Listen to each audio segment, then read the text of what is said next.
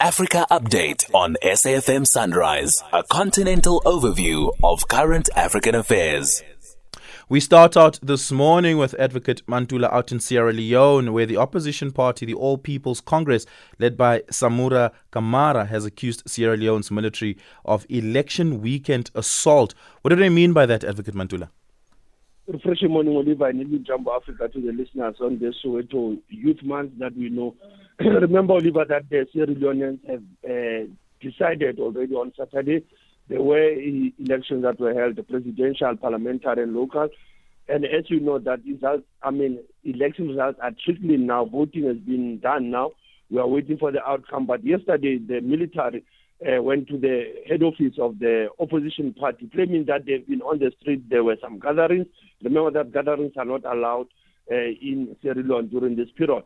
So they went there and they were saying the opposition claimed that they've won elections, although, as you know, that the only authority that can announce election results is the electoral body. So there have been tensions actually since last week between the opposition and the military in Sierra Leone. So we are waiting, Oliver, as like I said, Sierra Leoneans have decided on Saturday for 2023. Yeah, a new era starting out in Mali as Malians have approved a new draft constitution with a vote of 97%. That's incredible. That's quite true, but let's look at the numbers of people who went out to vote for that constitutional referendum. They say the turnout from the electoral body was only 39%.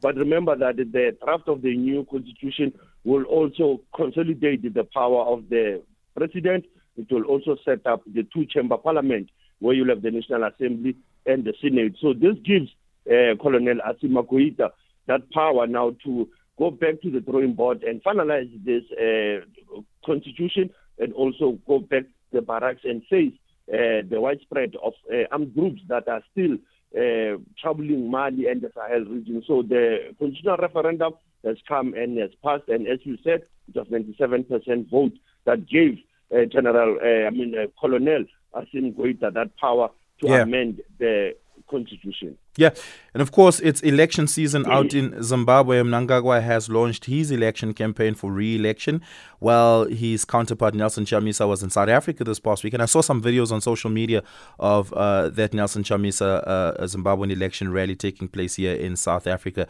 We recall, of course, the last election, the difference between them was 0.5%. No, correctly, but Oliver, remember even when Zimbabwe decides in August, in a few weeks from now, we have only 11 presidential candidates who have been cleared by the electoral body. And also this weekend, Mnangagwa in Chipinga launching his second term campaign for the presidential post. And as we have said, Advocate Nelson Chamisa being in South Africa to urge some of the diaspora Zimbabweans to go back and vote. That's what he was pleading with them mostly. And also to raise the issues that we don't want Zimbabwe to be a refugee and a safe place for Africa. They must also come back home. And he also raised the issues that he's not happy with the conduct that has been going on, and questioning also the former minister, Jonathan Moyo, that when he said that the opposition is weak in Zimbabwe, but he claims that his party will win the summonized election come August 23rd of 2023. Yeah, I'm going to be speaking very shortly to Senior Research Fellow at the Africa-Asia Dialogues, Thembisa Fakude, about what had happened over the weekend out in Russia with the Wagner group. But of course, what happened there will have an impact on what's happening elsewhere where the Wagner forces are operational, such as in Mali and the Central African Republic. It has caused a diplomatic quandary there. Talk to us about that. No, definitely. You will understand that the military standoff that we saw in Moscow over this weekend has an impact in the Sahel region, particularly that we know how Mali and CAR and Guinea-Conakry, Guinea-Bissau, they've been gravitating towards Moscow in terms of the military support. The same mercenary group, the Wagner, has been involved also in the support to Kremlin in the Sahel region. So when you have this kind of a standoff, it's putting both Mali and Central African Republic to be weak. But as you know, there were comments that were sought from them, but they did not comment about what has happened so far with this military confrontation that we saw in Russia over this weekend with this private military group. So as you said, you will expand on it, but let's look also the impact that it has on the African continent on what we call private military assistance. Why also this foreign private military assistance has also an appetite in the African continent. Yeah, and today the University of South Africa will be celebrating 150 years. That's an incredibly long run.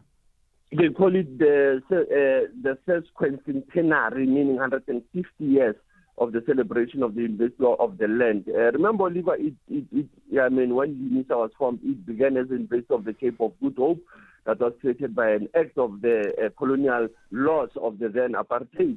And also it was modeled through the University of London to do, not to do direct teaching, but also set academic standards and examinations. So today, there will be many celebrations. The Minister of Higher Education, Blade Nzimande, will also be part of that celebration, as well as the Deputy President, Paul Mashatile, and Pulen Lenkabula, the VC and the patron of Thabo Mbeki Foundation, former President Thabo Mbeki. So they will look back at this 150 years of the oldest university in South Africa, followed by also UCT. You'll understand that these are your oldest universities in the continent. Despite challenges, Oliver, but it is worthy probably to reflect on the beginning of the University of the Land or University of South Africa. How many centenary universities do we have in South Africa? I know Fort Hare is one. I know Wits is one. Is Wits one? Yeah, it should be at this point.